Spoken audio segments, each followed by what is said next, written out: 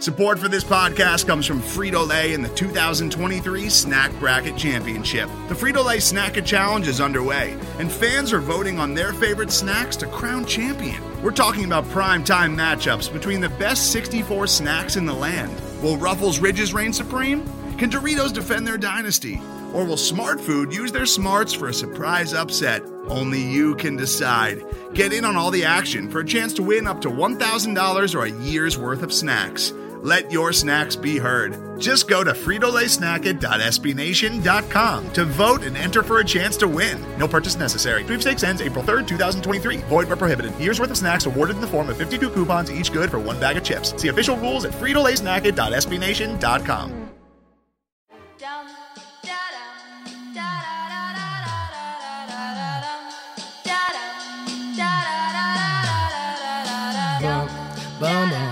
This is gonna feel real good, alright? Most dope.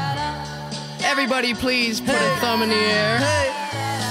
1, 2, 3, 4. Some crazy ass kids coming knock up on your door, so let 'em in, let 'em in, let 'em in. 1, 2, 3, 4. Some crazy ass kids coming knock up on your door, so let 'em in, let 'em in, let 'em in. I feel like $1,000,000, but my money don't really feel like I do. And from the ground I build my own damn buzz. Hey everybody, how you doing? Well, that's good. Welcome to Broad Street Hockey Radio. That's right, BSH Radio. My name is Bill Matz. Tara, look at you go with a fresh cup of joe. That's right, these playoffs are still going on. This is BSH Radio. I'm your director of fun and games for the evening. But we're going to talk specifically the Flyers, get into some other stuff. I'm kind of excited. I'm getting back into these playoffs. I'm feeling a little better about the Flyers. Let's just get into it. Let's talk about the let's get to the intros and lead it off with the fly by herself, Kelly Hinkle. So I was like super into the playoffs while the Flyers were playing. I was watching other games. I was getting invested in who was going to win. And then the Flyers dropped out and I dropped out too. And I totally don't know if I can get back into it. And it's weird because usually I'm like all into all of the playoffs. Yeah, I typically like to take a round off after the Flyers get eliminated, and that typically means, no problem, you missed the second round, you're back for the Final Four. Great, conference finals, it'll be great. But now, since they made it to the second round, it was a little tough getting back into it. But I was saying off the air, I just got a new job producing a gambling show at radio.com, and they're like, Bill, you know hockey, make some picks. And I typically just make shit up. That's what I do on this show. But people's money is at stake here, so I want to at least have some sort of educated guess. So I've been getting back into it, and I gotta say, I know we're going to talk about the Islanders and how it might be a little ugly, but watching what they're doing to Tampa makes me feel a little better about the Flyers, and that's made me feel better about hockey in general. So I get what you're saying, Kelly, but also I'm finding my way back into things. Good for you. Yeah, I think everybody kind of freaked out in Flyers world when Tampa just blew the Islanders out in Game 1. But the rest of the series has been like way closer in terms of like the Islanders are clearly the inferior team. But they are they are hanging with the Lightning in a way that Game 1, which clearly was just because the Islanders were exhausted and Tampa was rested in retrospect. But that game, I think, scared a lot of people because it was like, wow, the Islanders made us look like crap. And then the Lightning go and blow them out in Game 1. Yeah, that certainly was the case. And if you look at even like the bubble in basketball, with these condensed schedules, even if it's just a few extra hours, what's been going on in these playoffs and the NBA, rest is a big deal. It really is here. And that voice you just heard was theathletic.com's own Charlie O'Connor. Yeah, so I'm going to keep going with this Islanders thing because this is like maybe 2 or 3 weeks ago, there was this big contrarian debate on social media, on television, about how the Islanders weren't actually boring. That actually they were fun and they scored a lot of goals, and if you thought they were boring, that you just weren't paying close enough attention to them and all the cool stuff they do. Well, I'd like to make it clear that last night basically drove a stake through the heart of that entire argument because holy shit, they are boring.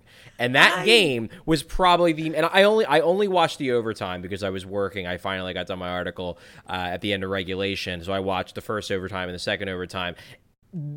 For a playoff overtime game, a playoff double overtime game, those overtimes had no drama whatsoever. It was like watching paint dry. And it's all the Islanders because we know the Lightning can play fun.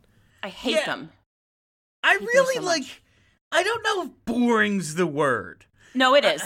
I He's right. It is. I wasn't bored last night. Like, is it the same as, like, back and forth pond hockey, tons of scoring chances? It isn't. Without a doubt, there are more exciting versions of hockey. But just because there aren't shots on goal doesn't mean there isn't, like, high leverage situations. And pretty much every Islanders game outside of that game 1 against Tampa, it's high leverage the whole way because it's so low event. You look at Tampa, the shooting talent, they only need a few shots. And you look at the Isles, if you let them hang around, they are going to win. Like, this shouldn't be a series. I don't care how, like, let alone what we think of the Isles because of what they did to the Flyers or whatever. Tampa's fucking awesome. They're on a mission to win this thing. I think they're going to get it done. But the Island, their ability to just hang in games makes it dramatic to me. Well, it's infuriating. Just, for me, like, what they do. And I'm rooting for them. And it's taken me watching a lot of them this playoff to kind of put my finger on it. Why I hate the way they play so much is because they'll literally go like 4 or 5 minutes just not having the puck. And all they do is they sit back in their defensive zone structure and they just are like, we're not going to let you have anything. So then there's like 4 or 5 minutes where basically they're not doing anything. Nothing really happens because they're just not giving the other team anything. And then they go down the ice and in 20 seconds they create a dangerous chance. And the argument you were hearing from Islanders defenders was like, well, that's exciting because they're creating these cool chances. And it's like, well, sort of. But you had to watch 4 minutes of bullshit to get to it.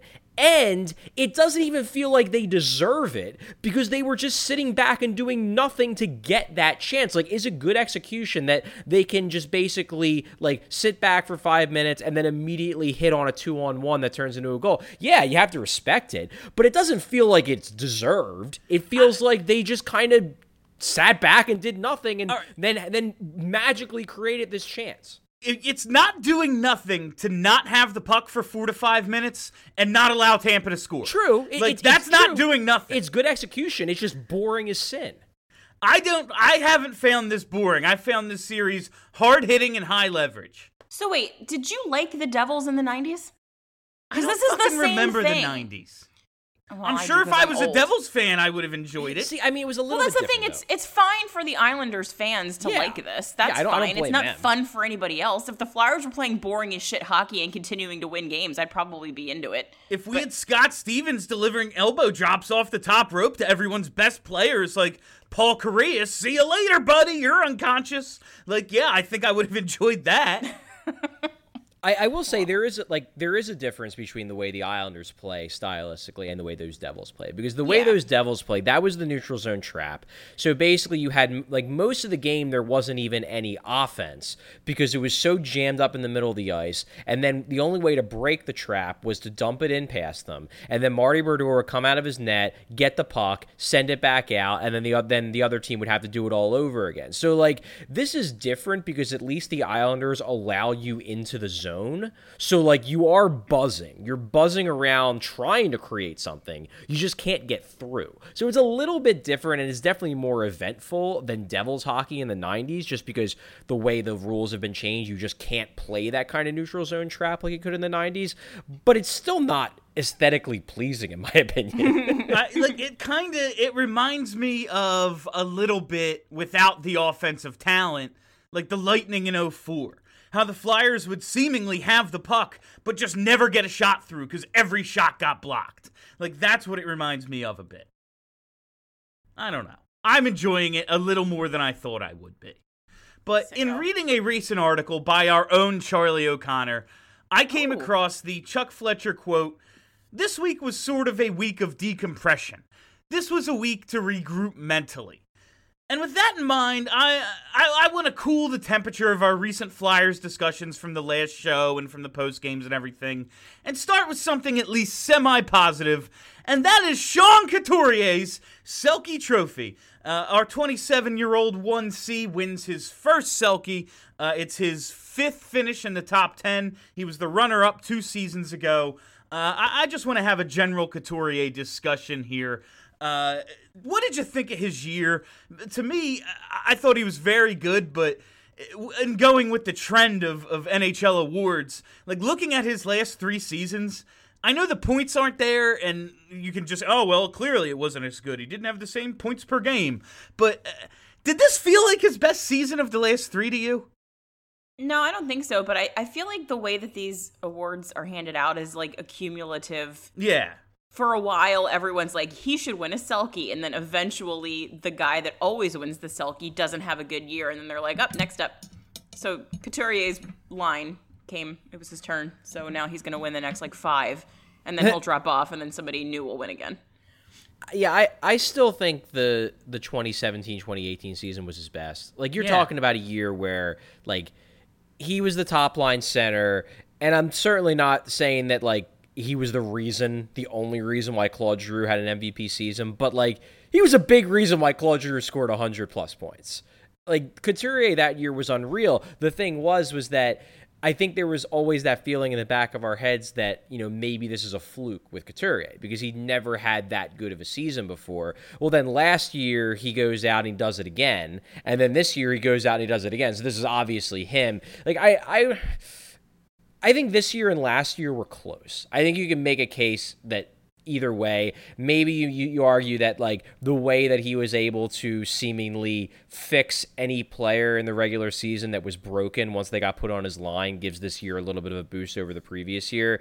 But I would still personally say 2017-2018 is his best season that he's ever had. And that team, that 2017-18 team, they made the playoffs, but they weren't particularly good. They're not going to give it to a guy on a team that just squeaks in, or a team with a terrible penalty kill. You're supposed to be the best two-way, and not even two-way. You're supposed to be the best defensive forward. How is your penalty kill this freaking bad?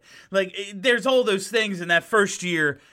There was, Giroux gets ripped out of the MVP finalist, but it's still all right, is this just Claude Giroux? He's back, and all right, yeah, he made Sean Couturier a good player, and since we've learned, it's a little bit the other way around. Giroux's fallen off, and Couturier's helping him out a bit, so I definitely think probably 2017-18 was his best year, but this was the best circumstance for him to win it. He finished 9th last year. How's that fucking possible? That was ridiculous. It's because the Flyers sucked. Was the only reason, because he had a very similar year as compared to the year before when I believe he finished 2nd. And it was just because the Flyers are bad. And it's the idea, the Selke very much has that feeling where it's okay, if your team isn't good, how good of a two-way player could you have actually been? I'm not saying it's fair. I'm just saying that's the way a lot of voters look at it, I think. I was, just in terms of voting, considering he won last year and won the cup and was the main catalyst for everyone's oh, look, Ryan O'Reilly, he's a winner. I was surprised he finished 3rd, weren't you? And Couturier ran away with it. Yeah. I mean, it was very much a this is Couturier's year kind of thing. Yeah, that's... I remember when I did my analysis, my view of the award was that, I voted for Couturier because I watch him and I feel like he deserves it, but I think it was a toss-up between him and O'Reilly. If you voted for Ryan O'Reilly, I'm that's fine. He deserved it in my mind basically as much as Couturier did. So I agree. He was my number 2. If he would have won, I wouldn't have been mad because he had a great year, and obviously, whether you should or you shouldn't based on what they did the previous year, it does, I'm assuming, get into people's minds of how good he was last year in the playoffs, because that wasn't involved with voting for last year's Selke. So I wouldn't have had a problem with O'Reilly winning, but it's Bergeron. The Bergeron will always be the chalk pick as long as he plays, because he's Patrice Bergeron. Yeah, that's it seemed like that was purely a respect pick. He gets, all right, it's Couturier's year. Ryan O'Reilly got his last year, so Bergeron, you're getting all the second place votes. That's just what it felt like to me. Just looking at Couturier's season, He scored 22 goals this year. It was like a 26-ish goal pace. I found it funny that this was his first season with a goal total in the 20s. He jumped right from his mid-teens to the 30s, much like my memory does. But it just, like, I was looking at his numbers, looking at his season, and it just reminded me, remember those days when he was a 3C at best? No. Those days didn't actually exist. People just invented them in their minds. He was always really good. People just didn't want to hear it because he was playing with shitty line mates on the third line. He was always really good, but you gotta have more than, like, 11 goals. Like, I very much... when you're playing with... Didn't he play with, like, Zach Ronaldo for a whole season? There was that we're gonna make Zach Ronaldo a penalty killer in a third-line player season.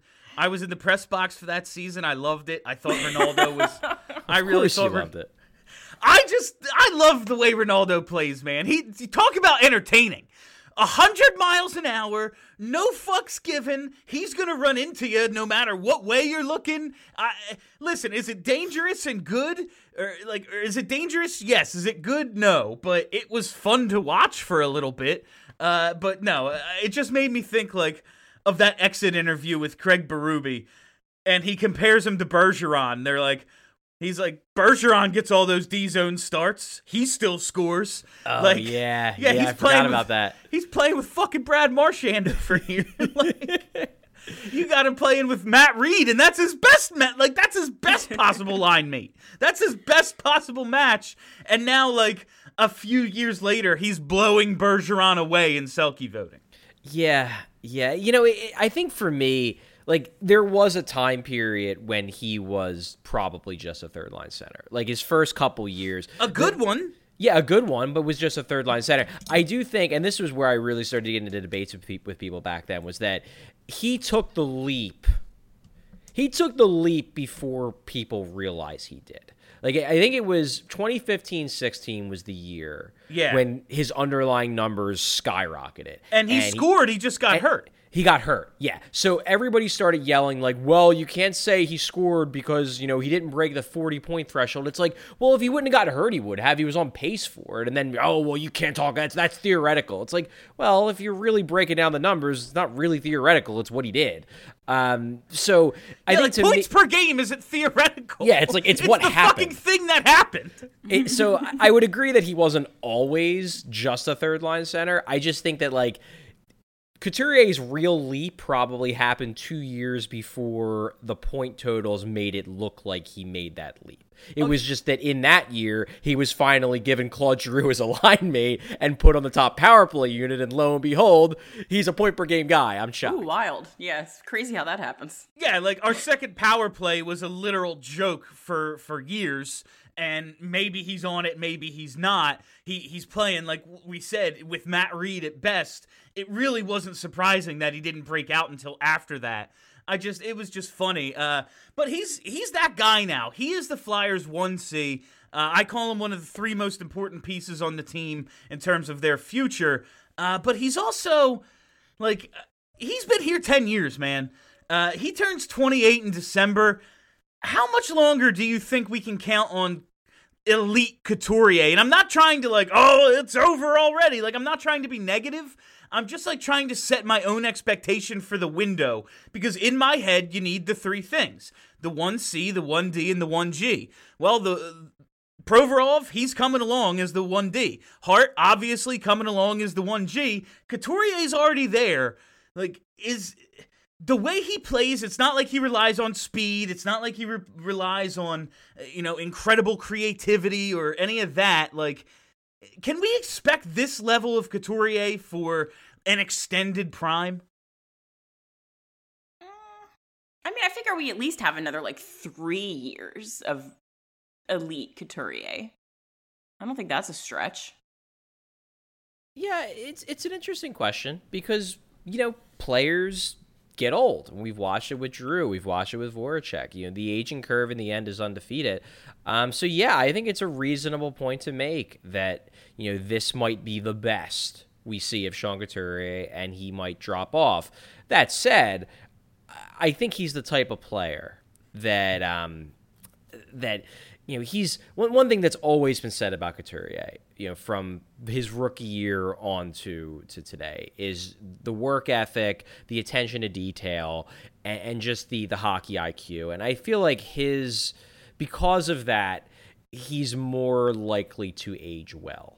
That said, it's an optimistic thing. We're obviously going to be optimistic. We watch Sean Couturier. We want him to stay good.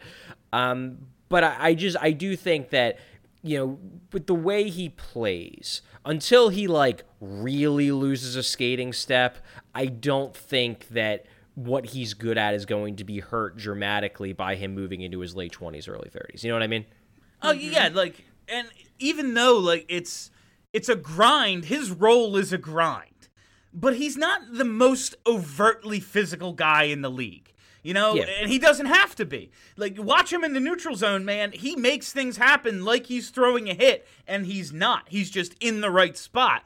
And tip that puck, and I have it, and we're going the other way. So I think it's definitely possible. And he's never been fast. He's not losing a step. He doesn't have a step to begin with. He's relied on everything else since he was a teenager. So I was just wondering, because I'm thinking about, we talked about how these playoffs were a learning experience for all the young guys.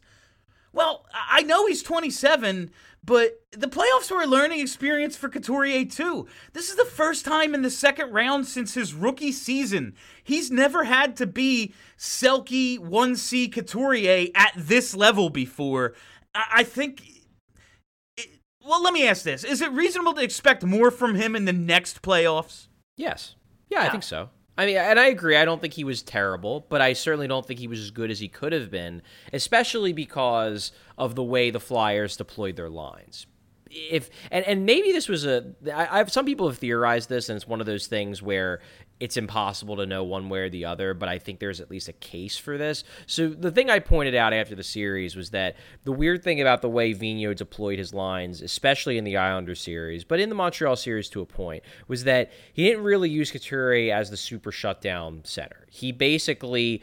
That was part the way he used Nate Thompson. He used Nate Thompson as a secondary shutdown center, and used that as a way to free up Couturier's line. They spent more time against Casey Cizikas than they did against Matt Barzal in that Islanders series, which is wild because it's so different from the way we think of Sean Couturier being used. And the idea was, let's give the Couturier line a lot of offensive zone starts, let's give them easier matchups, and let's see if that gets them to break out. So, Couturier's underlying numbers in the series, they were good. I think he finished with a 54% expected goals and a 56, 57% Corsi or whatever, which is good. But the thing is that with the usage he was getting, the Flyers kind of needed him to utterly crush it. Yeah. Because if you're going up against Casey Cizikas and you're Sean Couturier and Claude Giroux, you can't just win that matchup. You have to dominate that matchup because Nate Thompson... That's the idea. Yeah, Nate Thompson is going to get dominated by Matt Barzal, so you need to make up for that. And I think that Couturier, while he was good, was put in situations where he could have been great to amazing, and he just wasn't. And maybe, this was the argument you heard from some people, was that maybe it's not a good idea to use Couturier in that role. Maybe he's the kind of guy who thrives on the competition of going head-to-head with another team's top-line center, and that is what gets him to elevate his game. That might be true. You can't prove it either way. That might be true, but considering the way he was used, I think the Flyers needed him to be great, and he wasn't. Yeah, I was looking at Natural Stat Trick last night, and yes, I know what that website is, Charlie.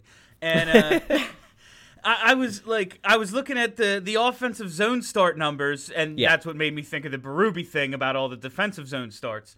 But other than Connor Bunneman and Oscar Lindblom, who hasn't played hockey since December and went through cancer treatments in the meantime, Couturier and Voracek got more offensive zone starts than anybody. Yeah. Giroux, obviously, even if he's just the second center out there, takes a ton of defensive zone draws, so that changes his number. But Coots and Jake were out there for 70% of the time in offensive zone starts. It was incredible. No, they were trying to free those guys up. Yeah. And that's why, as I said, like, yeah, their numbers were good, and I'm not discounting that, but with the way they were being used, you kind of need them to be great. And Voracek was in the Montreal series, credit him there. The Islanders series, he was okay, I guess. He didn't score. I didn't think he looked bad, but again, if you're getting those kind of cushier matchups, you kind of need to score. And it's the same thing with Couturier. They needed Couturier to dominate in that series. If you weren't going to put him head-to-head against Barzal and tell him, win that matchup, slow down Barzal, then he needed to dominate everybody else. And he didn't. He was just okay. So you talked about how he might thrive in these competitive situations against other teams' top centers, and one of the fun running storylines that we made fun of on Twitter all season was the top 20 centers list from NHL Network from last August. Just look at these top 5, and let's throw it's McDavid, Crosby, McKinnon, Barkov. Let's move Point up into the top 5. Move Tavares down. After these top 5, and Crosby, whether he's a top 5 center anymore or not, he still is, so we'll call him that. Where does he fit in on this list? Because it seemed like he made a point in some games to really beat the shit out of some guys that were on this list that he wasn't named on. I mean, there's a lot of guys on this list that I think he's better than. Not all. I don't I think there's top quite a 5 few. And I don't know if I would even put him top 10. But, like, Really? Sean Monahan, Nicholas Backstrom, Kuznetsov. Kuznetsov, really? Yeah, like, really? I mean, I think I put him over Scheifele, Sagan, definitely. Couture, absolutely. Like, those are the guys. I put him over Eichel. I mean, I know Eichel's really good, I know though. he's really good, but, like, what has he done? Like, Sean Couturier, I don't know. Yeah, really I'm bad, going to hold though. him to the standard Couturier was held to. Yeah, right? Your team His team sucks. sucks. Fuck you. With your Bill S. Preston Esquire hair.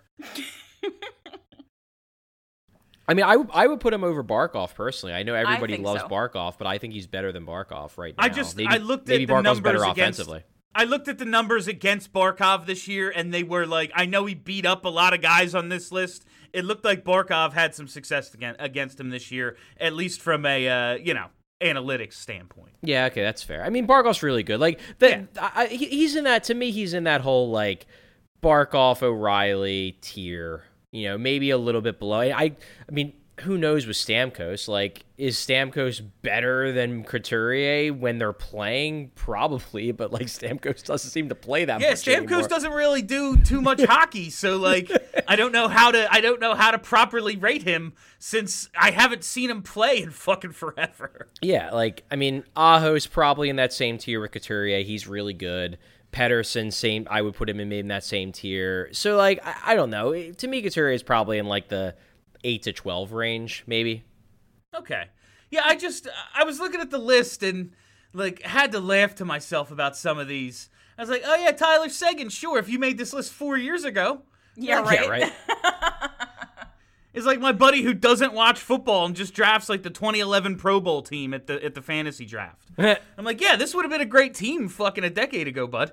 Adrian Peterson, 2nd round pick. Yeah, exactly. Yeah, 100%. So, putting a bow on this Couturier convo, he's got 2 more seasons on this awesome $4.33 million average annual value deal. What will he be worth in what I presume will be the summer of 2022? Who knows how seasons are going to go, but like his free agent year, and they could, get him wrapped up before that, but what do you think he's going to be worth? Like, does he get into that high-end 9.5 territory, or is he more in Giroux's 8-ish million range?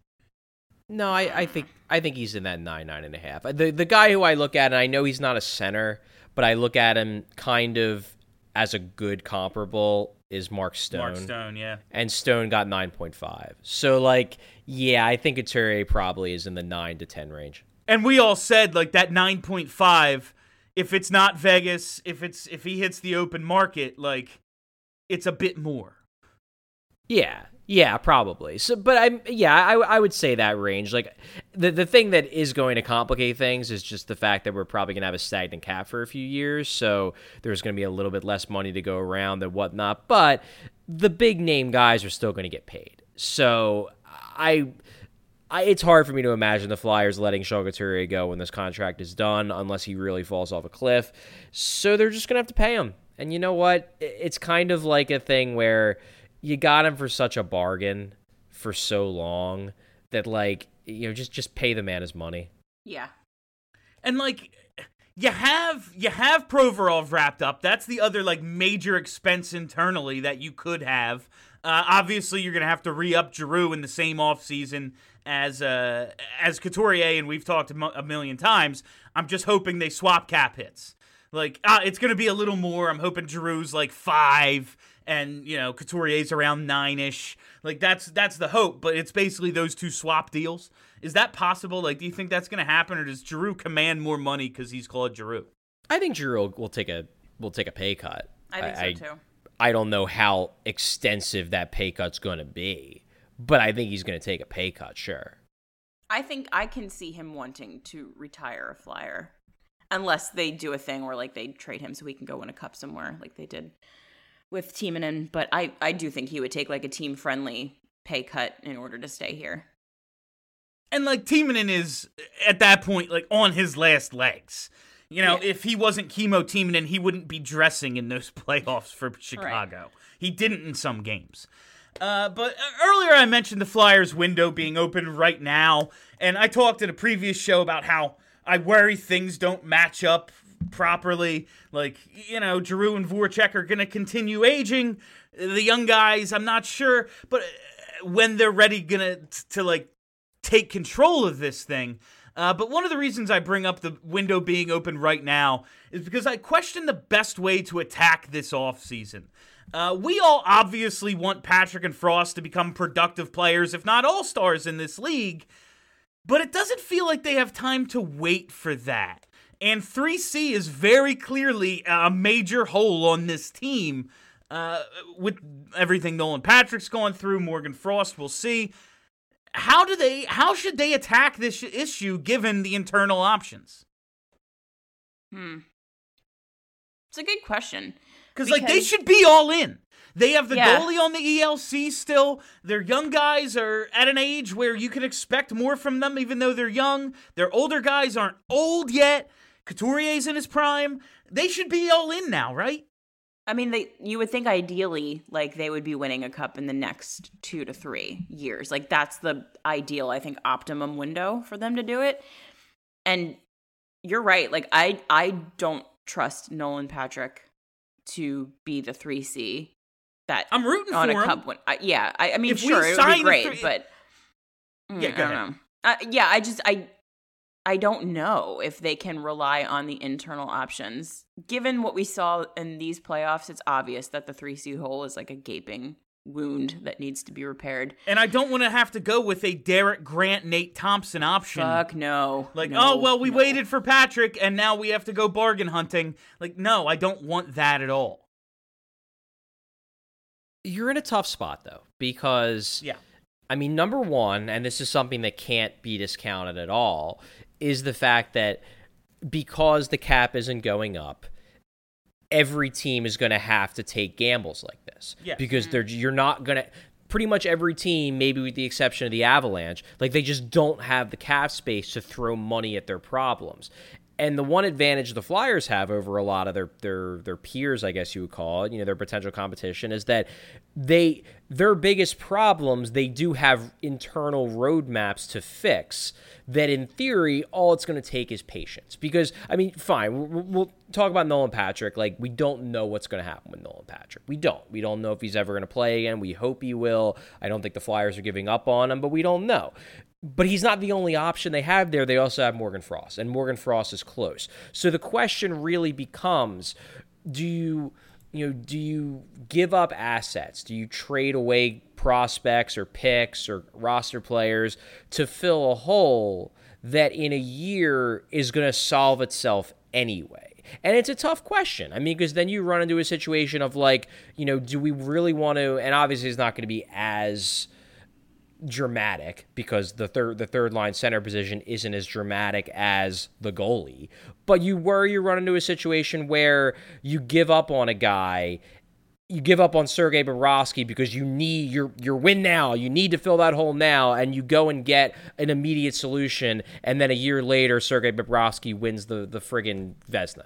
Like, that's the risk you take by being too win now when you have a clear path internally to solving a problem. And it's not they just have one clear path, they have two. They have, if Nolan Patrick gets over the migraine disorder and is good, there's your solution. If he doesn't, but Morgan Frost is as good as we think he's going to be, there's your solution. It was not like they don't have a solution. It's whether we have the patience to wait for that solution. And that's... Go go ahead, ahead. Kelly. I was gonna ask if we think that the reason that Morgan Frost hasn't gotten a long look yet is it size with him?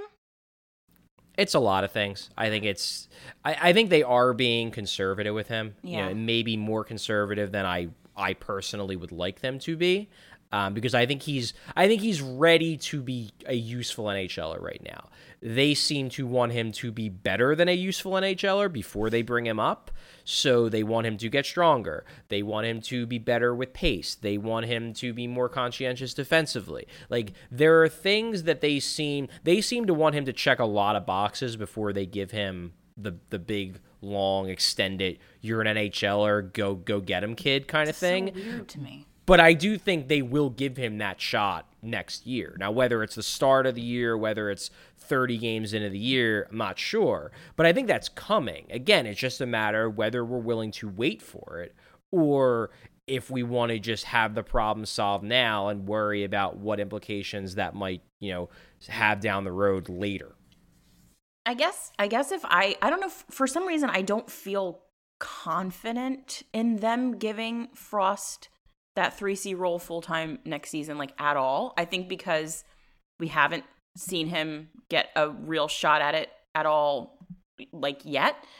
And so that is the thing that makes me worry that if they go all of next year without letting Morgan Frost fill that role and they don't get Patrick back, and if they do get him back, he's not 100% of what we expect him to be, then we've gone a whole year without a 3C, and then what? It's just this all over again. And that's what worries me, I think. And that's why, like, I look at Charlie's compared the Bobrovsky and Briz situation.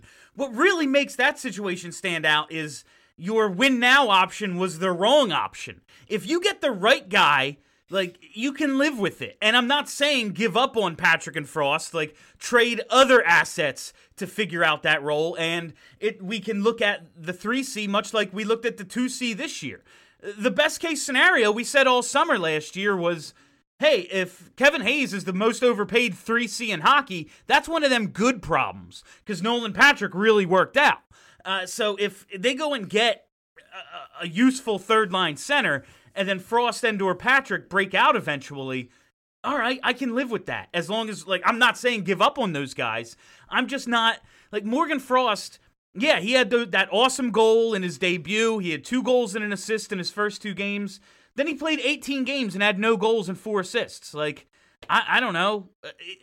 What kind of a jump can I reasonably expect him to make year 1 to year 2? I expect him to get stronger. I expect him to get better, but I'm not counting on him. I mean, the thing is, though, we're talking about the third line center spot. Yeah.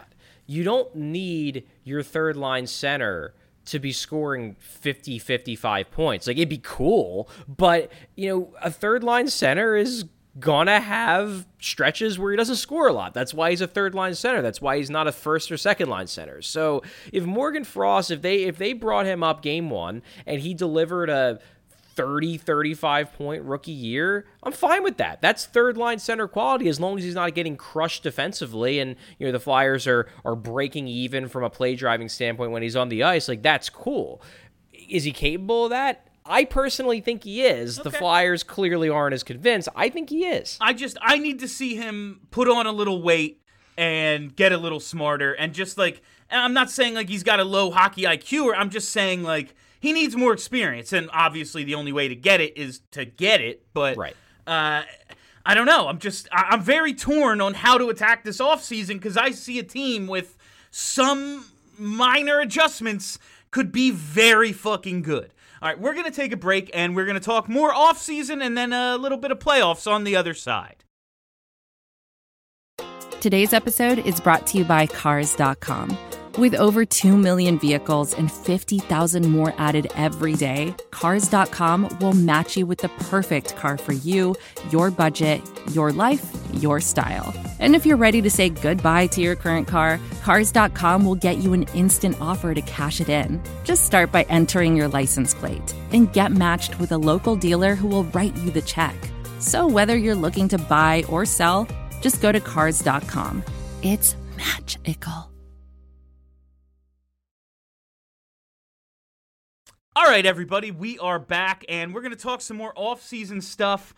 We were talking about, the potential of Morgan Frost and even Nolan Patrick joining this lineup and what we could reasonably expect from them.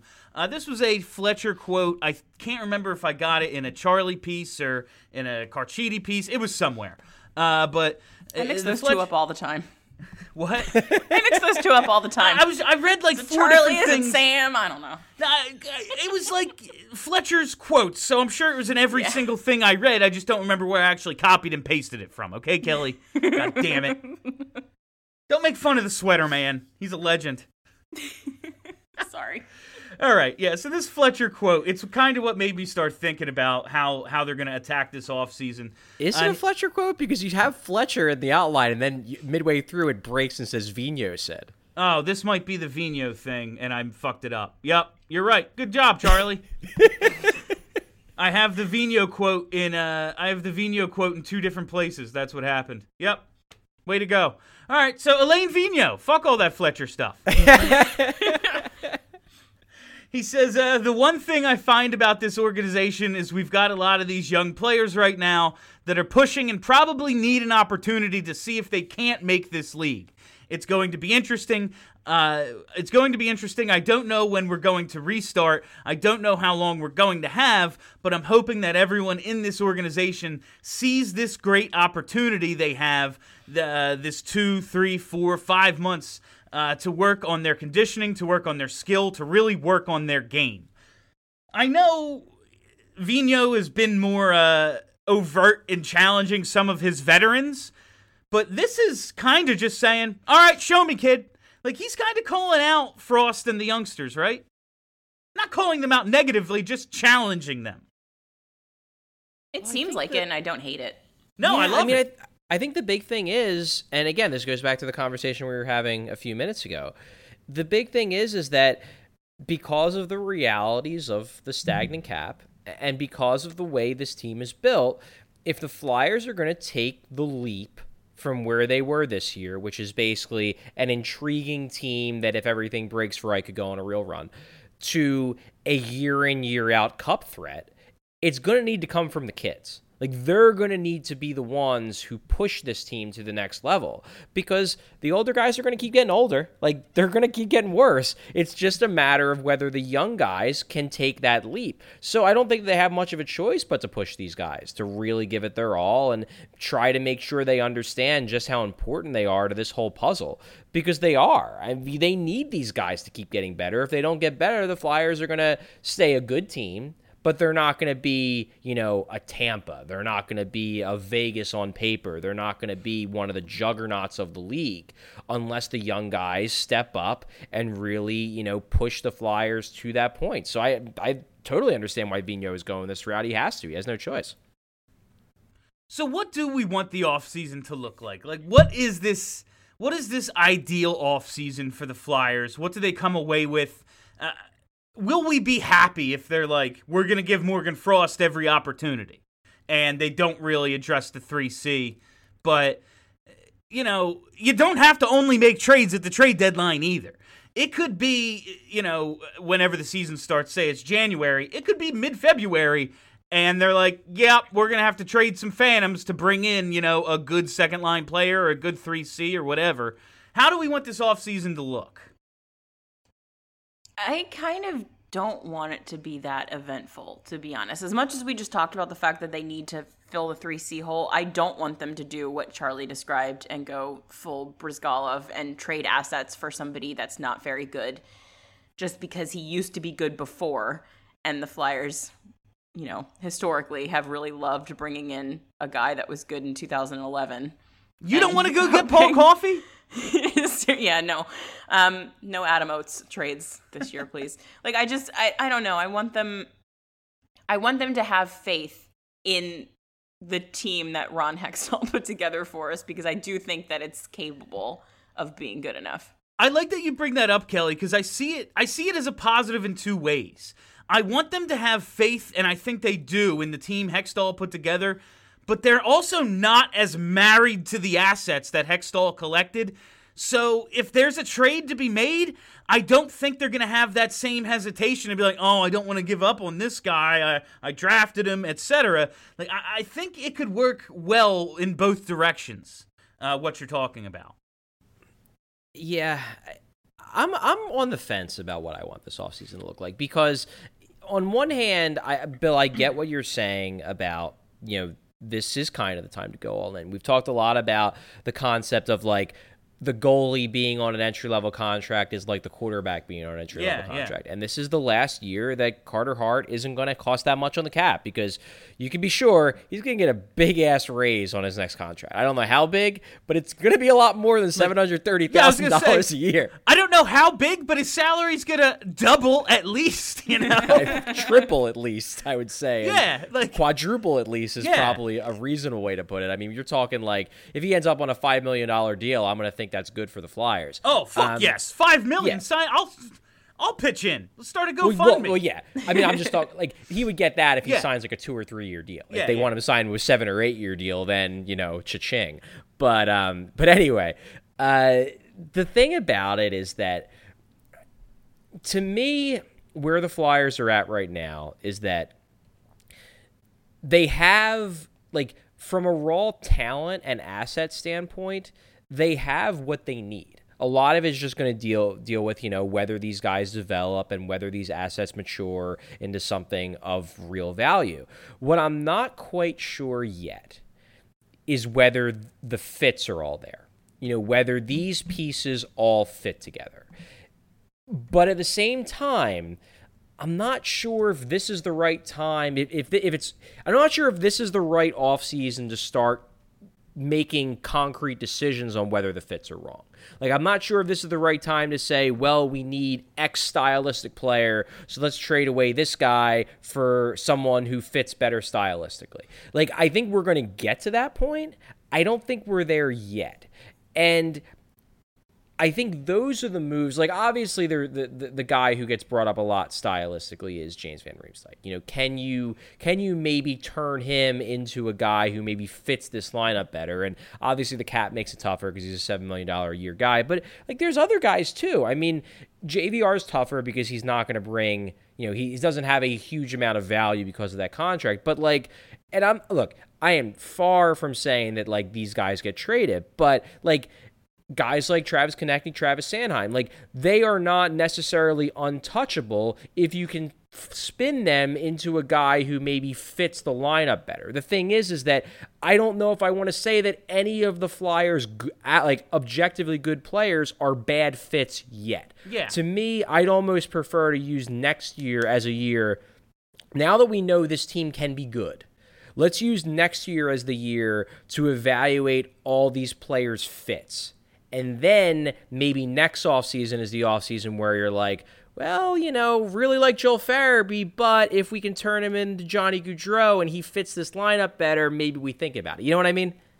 Also, I feel like those are the kinds of, like, trade deadline moves. Like, those are the kinds that you make, halfway through the season when you figure this stuff out. I don't like that in the offseason either, but, by the time we get to the trade deadline next year, whenever that is, it might be worth making those kinds of moves at that point. But I guess it depends on how close you think the team is next year. In my head, like, this is the off season of, and I'm not singling these guys out, they're just the first two names that popped in my head, like Wade Allison and Isaac Ratcliffe. What can we turn you into? Like, that's what this offseason is. I want to see Wade Allison on this team, though. Like, I don't want to trade him. I do, too, but I also want, like, an NHL-ready third-line center who can help kill penalties and drive play and, fair. Help us win the fucking Stanley Cup. Like, I want to see all these guys work out, but there's only 12 forward spots. There's only 6 D spots. Like, we can use Ratcliffe. I'm fine with that. but Wade And that's Allison, my I boy. kind of want to see. Ratcliffe is my boy. I'm just like, that was the first name that came to mind. I'm just saying, like, those ancillary pieces that aren't necessarily going to be your, like, Morgan Frost's. I'm not against moving them a little bit. No, I think that's fair. And I think this kind of leads into the next part of the discussion, because the Flyers, I mean, I just released an article on the Flyers cap situation, and while it's possible for them to basically just bring everybody back with the exception of the UFAs and, you know, sign everybody to new deals and barely squeak under the $81.5 million cap, if they're going to want to do some additions, if they're going to want to bring in some guys, and what you're talking about is basically trade away prospects for a roster player. If they're going to want to do that, they're going to have to clear some space. And this is where we get into the two guys who understandably get brought up the most in terms of how you clear space. James Van Riemsdyk, who we already talked about, and then Shane Gostisbehere. So I want to kind of talk about that, because if you want the Flyers to do something to make some ads, they got to move some pieces out because the cap ain't going up. So do we think that one or both of these guys is gone this fall? I wonder what we've talked so much about how JVR is, like, him and a pick. That's your expansion protection for everything else you want to protect from Seattle. And trading JVR is just wildly complicated. Like, you're retaining some salary. Unless you're getting JVR, but on defense or center, basically back, like the same, hey, he's a little overpaid, but you like what he can do. Like, unless you're getting a $7 million guy back who makes, you know, more than he should, you're retaining some JVR salary. So I don't really know about him, but when we talk about roster fit, man, like, where does Ghost fit? I like the guy. I want him. I think him and Haig as your third pair next year. I'd like to see them run that out and see how it goes. But if you're looking, like you said, you have to clear space somewhere if you want to improve the roster. That's where you start, to me. I mean, I think I said last week, like, if they didn't see fit to use Ghost in that Islanders series when they could not buy a goal to save literally their season. Couldn't score, power play sucked, Ghost ain't playing. Well, all right, so he's not going to play. That's my thing. Like, if they didn't use him then, they're never going to use him. So they might as well ship him off somewhere, clear up the space. Maybe he finds his game someplace else. Maybe the Flyers then can use that money to improve the team and bring somebody in that they're actually going to play. Because at this point, there's no point in having Shane Gostisbehere on this team. Yeah, the thing that kind of turns, and I'm obviously a big Shane Gostisbehere fan. I've been a big Shane Gostisbehere fan pretty much since the day he was drafted. I've always wanted to see the Flyers find a way to make this whole thing work. Me too. With Shane Gostisbehere on the roster, because I think, you know, he's been around. He's such a fun player to watch. We've seen his upside. I wanted to see them find a way to make it work, but I keep kind of coming back to this, okay? I think there's generally a feeling that, at least in my mind, that the turning point of the Flyers season was that game in early January when they came back after they played them in Carolina on the road at the end of the road trip. They came back to Philly to face the Capitals, and they won the game. And then from that point on, it seemed like they were a different team. They really started getting it going. They were rolling. They were driving play. They were scoring goals. Everything was clicking. So from that point on through the playoffs, Shane Gostisbehere appeared in, and this is including the round robin of the playoffs, Shane Gostisbehere dressed for 7 games. That's it. And what that tells me is that as much as I like Shane Gostisbehere, as much as I want to see them make it work with him, this team can play really well without him. Yeah.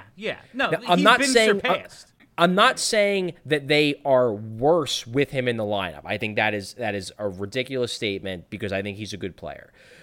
But they kind of have shown that they don't need him to play as well as we've seen them play well enough that got us really excited about this team.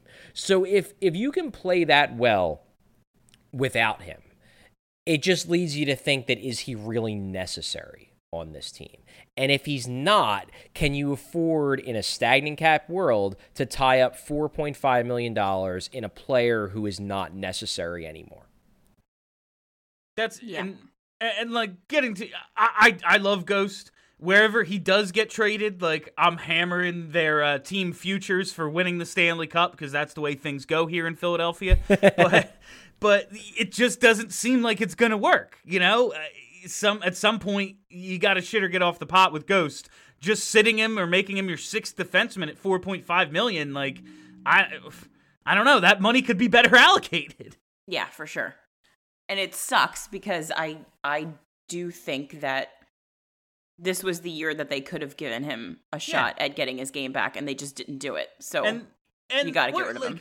We're also personally attached to him. I said, like, this front office and the coach they're not going to be as married to the youngsters that we love because they're not their guys. Like, Ghost was our, like, lone glimmer of hope in the dark times. You know? Before Provorov and Konechny and Sanheim, there was Ghost. And there was only Ghost. That was it. He was, oh, wow, an exciting guy. It's been since Claude Giroux. That's fun. Like, I want it to work out. I just don't see it. Speaking of the coach, though, Alain Vigneault, so he finishes second behind Bruce Cassidy for Jack Adams. I don't understand that either, but whatever.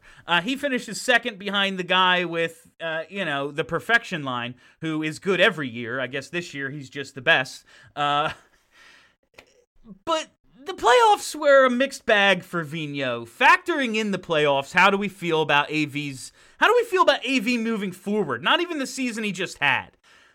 What do we think about him from here on? I have more questions about him than I had during the regular season.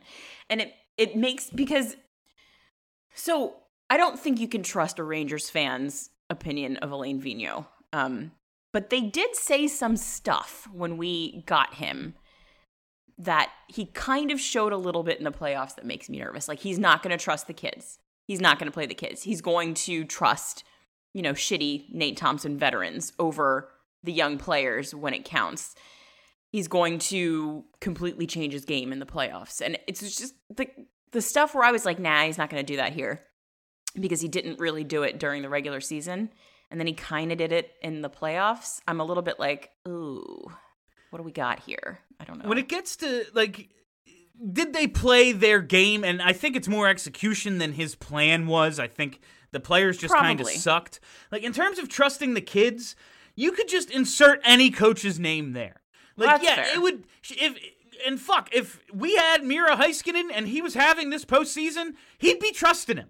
Like, it's not, who was there to trust outside of, like, Nate Thompson? I'm not saying that was, let's use Nate Thompson as our secondary shutdown center. That didn't kill the Flyers. What killed the Flyers is Travis Konechny didn't score a fucking goal. Like, it had nothing to do with Alain Vigneault in my mind there. But no, I didn't love his playoffs, but I don't know if all those criticisms I can levy at him sincerely. Yeah, I didn't buy back then, and I still don't buy after these playoffs, the whole he doesn't trust the kids thing. Because the primary example I will give you is the Travis Sanheim-Phil Myers pairing. Yeah. They're kids. They played like dog shit against the Islanders, and he just kept throwing them out there. You know why? Because he trusted them, because he knows they're the best players on the team. I mean, really, this whole, like, he doesn't trust the kids thing, it all goes back to Nate Thompson, I think. And the fact is like, they weren't going to use Morgan Frost as a fourth-line center, especially not in the way that Nate Thompson was being used. And the way they were using Sean Couturier. Like, all right, if he's getting all the fucking offensive zone starts, what are we doing with Morgan Frost? Like, we're going to start, I don't think there was a fit for him to be able to, like, trust the kids more than he did. Like, mid-season, wasn't he lobbying for Morgan Frost? Yeah, it was. I can report that. But that Frost being kept down. Oh, is that something you said to me not on the show? It was No, I mean that's something I've heard. I've heard from reputable sources that basically, and I think even Fletcher said this in the town hall, so it's not even like not public knowledge anymore. Basically, that like Fletcher is the one that kind of wanted to keep Frost down, and Vigneault was like, "Get me this guy; he can score." So. To me, the problem, like, the Nate Thompson problem isn't that he didn't trust the kids. The Nate Thompson problem does go back to a flaw that I did think was legitimate about Vigneault, and I think it will always be legitimate, is that he does trust he has a tendency at times to believe bad players are better than they are. I mean, he did it in New York with Tanner Glass. He did it in New York with Dan Girardi. You saw it in the playoffs with Nate Thompson. And that's a problem. Luckily, you would think it's a problem that, like, Fletcher can deal with by just not giving him those players. Yeah. Like, give him no bad players. If I were the Flyers, I would simply ice only All-Stars. But, like, there's Good no luck, way coach! That, like you look at Nate, you can't look at Nate Thompson and be like, okay, this is an example of him not trusting the kids, because no one was going to trust Connor Bunnaman or Morgan Frost in the role that Nate Thompson was being asked to play. Yeah, that's the thing. The problem was that he thought Nate Thompson was better than he was. That was the problem. Yeah, the thing, Nolan Patrick wasn't benched. Nolan Patrick's ineligible to play because of fucking got migraine disorder. Like, it's not like he wasn't trusted. Steph's not here, so I can't get yelled at. I don't think about Nolan Patrick when I talk about the youths that this team could use to improve itself. In my mind, he's not playing next year. So yeah, I'm just like, they don't have that guy. They don't have that guy that they're sitting. That's like, hey, why don't we use him instead of like Nicholas Aube-Kubel? He's the first coach to ever give him a fucking chance. We've been saying for years, like, just play this kid. He drives play and he hits. These things are good. And then, he did those things once he got a chance. So, yes, I just don't think the youth we want was ready for the roles. And we can talk about roles, but again, we can say that about every coach. Literally every coach is going to fall back on these things. It is possible, I will admit, it is possible that the result is coloring my opinion of what Alain Vigneault did in the playoffs. Oh, listen, it's quite possible that I am biased. I was Team Vigneault, and I questioned some of his decisions in the playoffs, but I also know this is the best hockey I've seen in a decade. I'd like that to continue.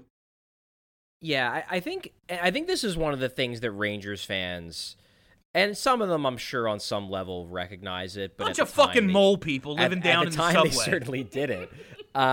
Is that, like, the real disconnect between the fans' view of these situations and Vigneault's view of these situations was basically the way the fans looked at it with guys like Dan Girardi and, whatever crappy third pair defenseman was getting thrown out there, and guys like Tanner Glass, was that, and this is a totally reasonable way to look at it, is we know these guys stink.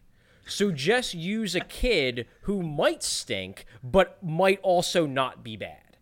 And the thing was that the players that they were advocating to start over those guys, the young kids, most of them ended up actually being bad. It was just that, like, it was the possibility that they might not be as shitty as Tanner Glass and Dan Girardi that had people screaming to play them over the guys that they fucking hated. And, like, I totally get that, but it's just that, like, look, I like Connor Bunnaman to a degree, and I probably would have rather had him on the fourth line than Nate Thompson, but, like, I'm not convinced that Connor Bunnaman is an NHL player. Yeah, to me, like, Bunnaman, Thompson, if that's my biggest concern, I have no fucking concerns. Like, Connor Bunnaman and Nate Thompson might as well be the same guy as far as, like, my fucking brain is going to process them. I don't care about Thompson versus Bunnaman. Like, if that's the only thing the coach is screwing up, coach is doing a great fucking job. Yeah, like, maybe don't challenge clear, like, don't put the team on the penalty kill after clear goals against that are going to count in elimination games and shit. Like, that's kind of my hesitation with Vigneault stems from, more than lineup decisions. Yeah, my viewpoint of the young kids thing with Vigneault is this. The young players that are obviously good get to play under him. The young players who are borderline NHLers probably don't. And we can scream and yell about it all we want, but then in 3 years, they're not going to be in the league. And it's going to be like, okay, well, were they better than the Tanner Glass or Nate Thompson? Yeah, maybe. Yeah, maybe that moves the needle like, a tenth of a win. But it's not like he was ignoring obviously really good players. You know what I mean? Phil Myers had like 75 games total, including like everything, going into these playoffs, and he's playing 20 minutes a night. Like, he'll trust the kids if they're fucking good. Yeah.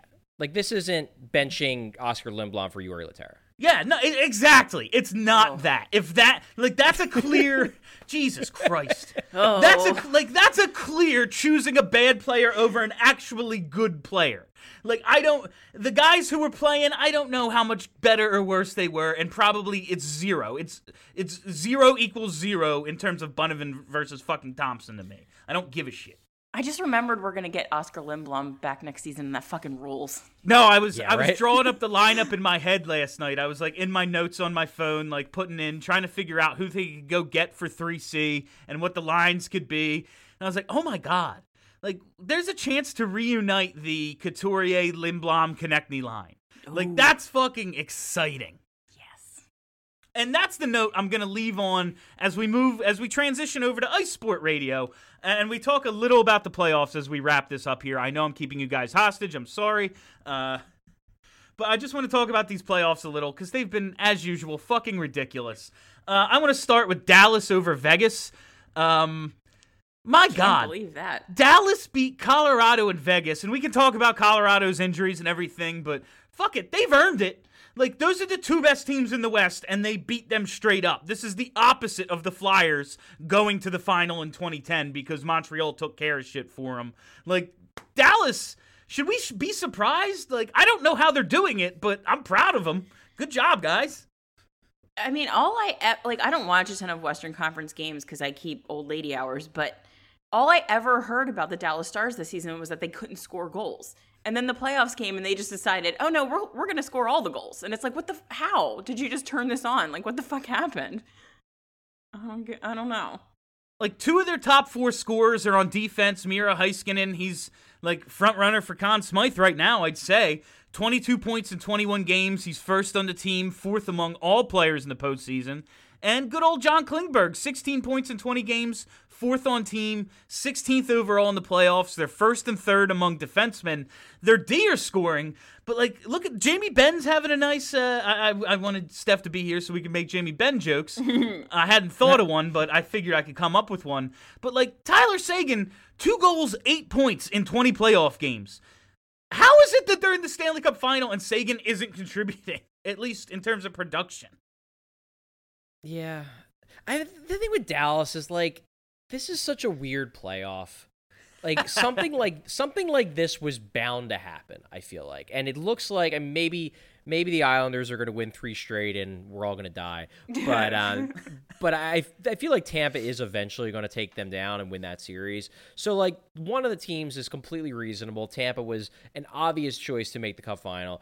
You needed some type of chaos, and Dallas has been chaos. Like, one thing I've said about them over the last few years is that, like, they are such a boring team on the ice, yet they are such a fun team off the ice because it's just constant chaos is surrounding that team. I mean, like the most boring part about the Stars is how they play. Everything else is ridiculous. I mean, there was 0 boring about that Colorado series. Yeah, true. But then the Vegas series was back to them playing Dallas hockey and depending on their goalie and somehow squeaking it out, even though they were clearly not the better team in almost any of those games. Like, weird shit happens in the playoffs, and good for Dallas. They're making their run. You know, in a way, I kind of toss this back and forth, and it's not a perfect comparison, but I think what really the player comparison that stuck out to me, why I have this comparison in my head, and the comparison is this Dallas team compared to the 2010 Flyers team, is Kivi Ranta reminds me so much of Ville Leno. That he just, like, came out of fucking nowhere. And now he's, like, having all these big goals. And it's like, where did this guy come from? Where did this Finn, who no one knew who he was, where did he come from? And, like, they're getting carried by their defense. You know, the timely scoring. It just seems like they have this magic where everything's breaking their way. And then they're going to face off against a team that is just fucking loaded. Like, everybody knows that Tampa is not going to be able to keep this particular team together because it's just, like, going to break the salary cap if they do. And I just feel like Tampa's going to be the team that finally puts an end to this magic. But I see some parallels between Dallas and the Flyers. So Mike has been telling us that the Stars are good for, like, 2 or 3 years now. Yeah, but that's just because Micah's model is crazy influenced by goaltending. And Dallas's goaltending has always been really good. Well, look at Anton Khudobin, .920 save percentage, second in the playoffs. Like, goalies are part of the team. You know, as much as it's voodoo, they're players out there wearing the sweater. They contribute to the games. If you have that advantage, it goes a long way, especially in the playoffs, as we see. As we've seen. Yeah, like, Charlie, I have to rewind all the way to the beginning of you talking about the Stars because I have a joke and I have to tell it, obviously, or I'll explode. You're saying because these playoffs have been so crazy, maybe the Stars are the perfect champion because of that big fat asterisk this is going to get. Hey, there we go. It wasn't great, but it jumped in there. Here's the last thing I'm going to say about Dallas, fam. I told you I'm producing this new gambling show on radio.com. It's called You Better You Bet. Listen to it. But I'm learning a little bit about the sports gambling. Jump all over Dallas to win the cup now. Because I just did. Say the Islanders come back, all of a sudden Dallas is going to be favored. Right now, they're plus 130.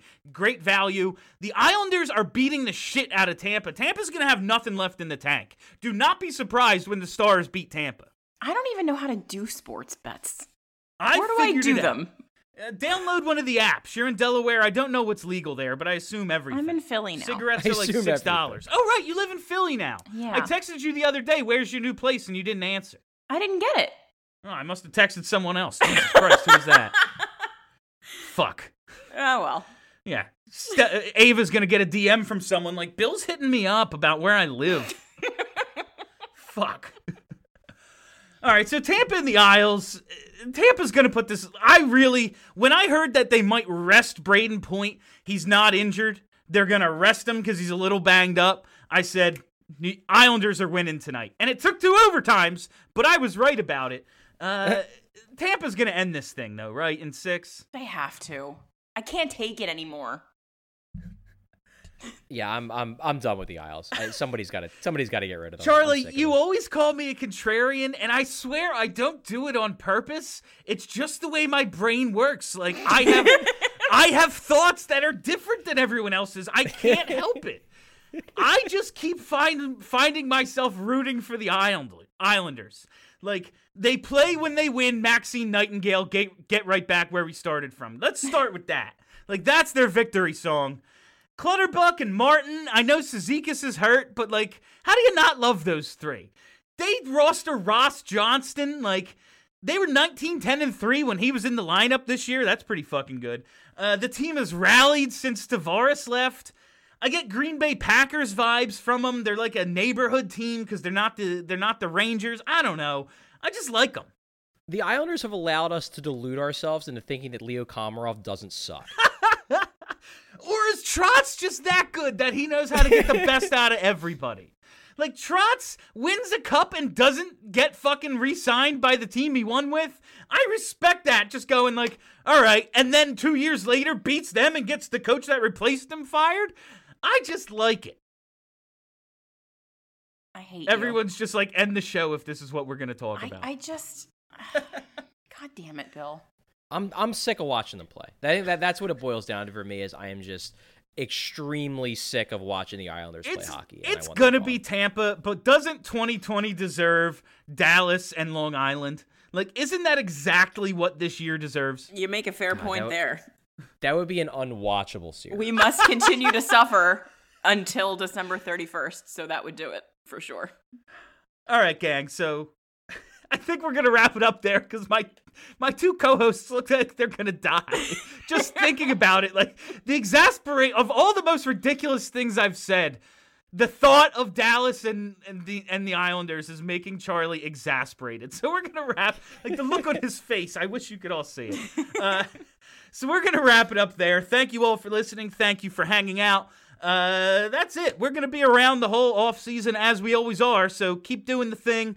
If you haven't already, hit that subscribe button, rate and review. We need all that shit. It's important to us. So do it. We appreciate it.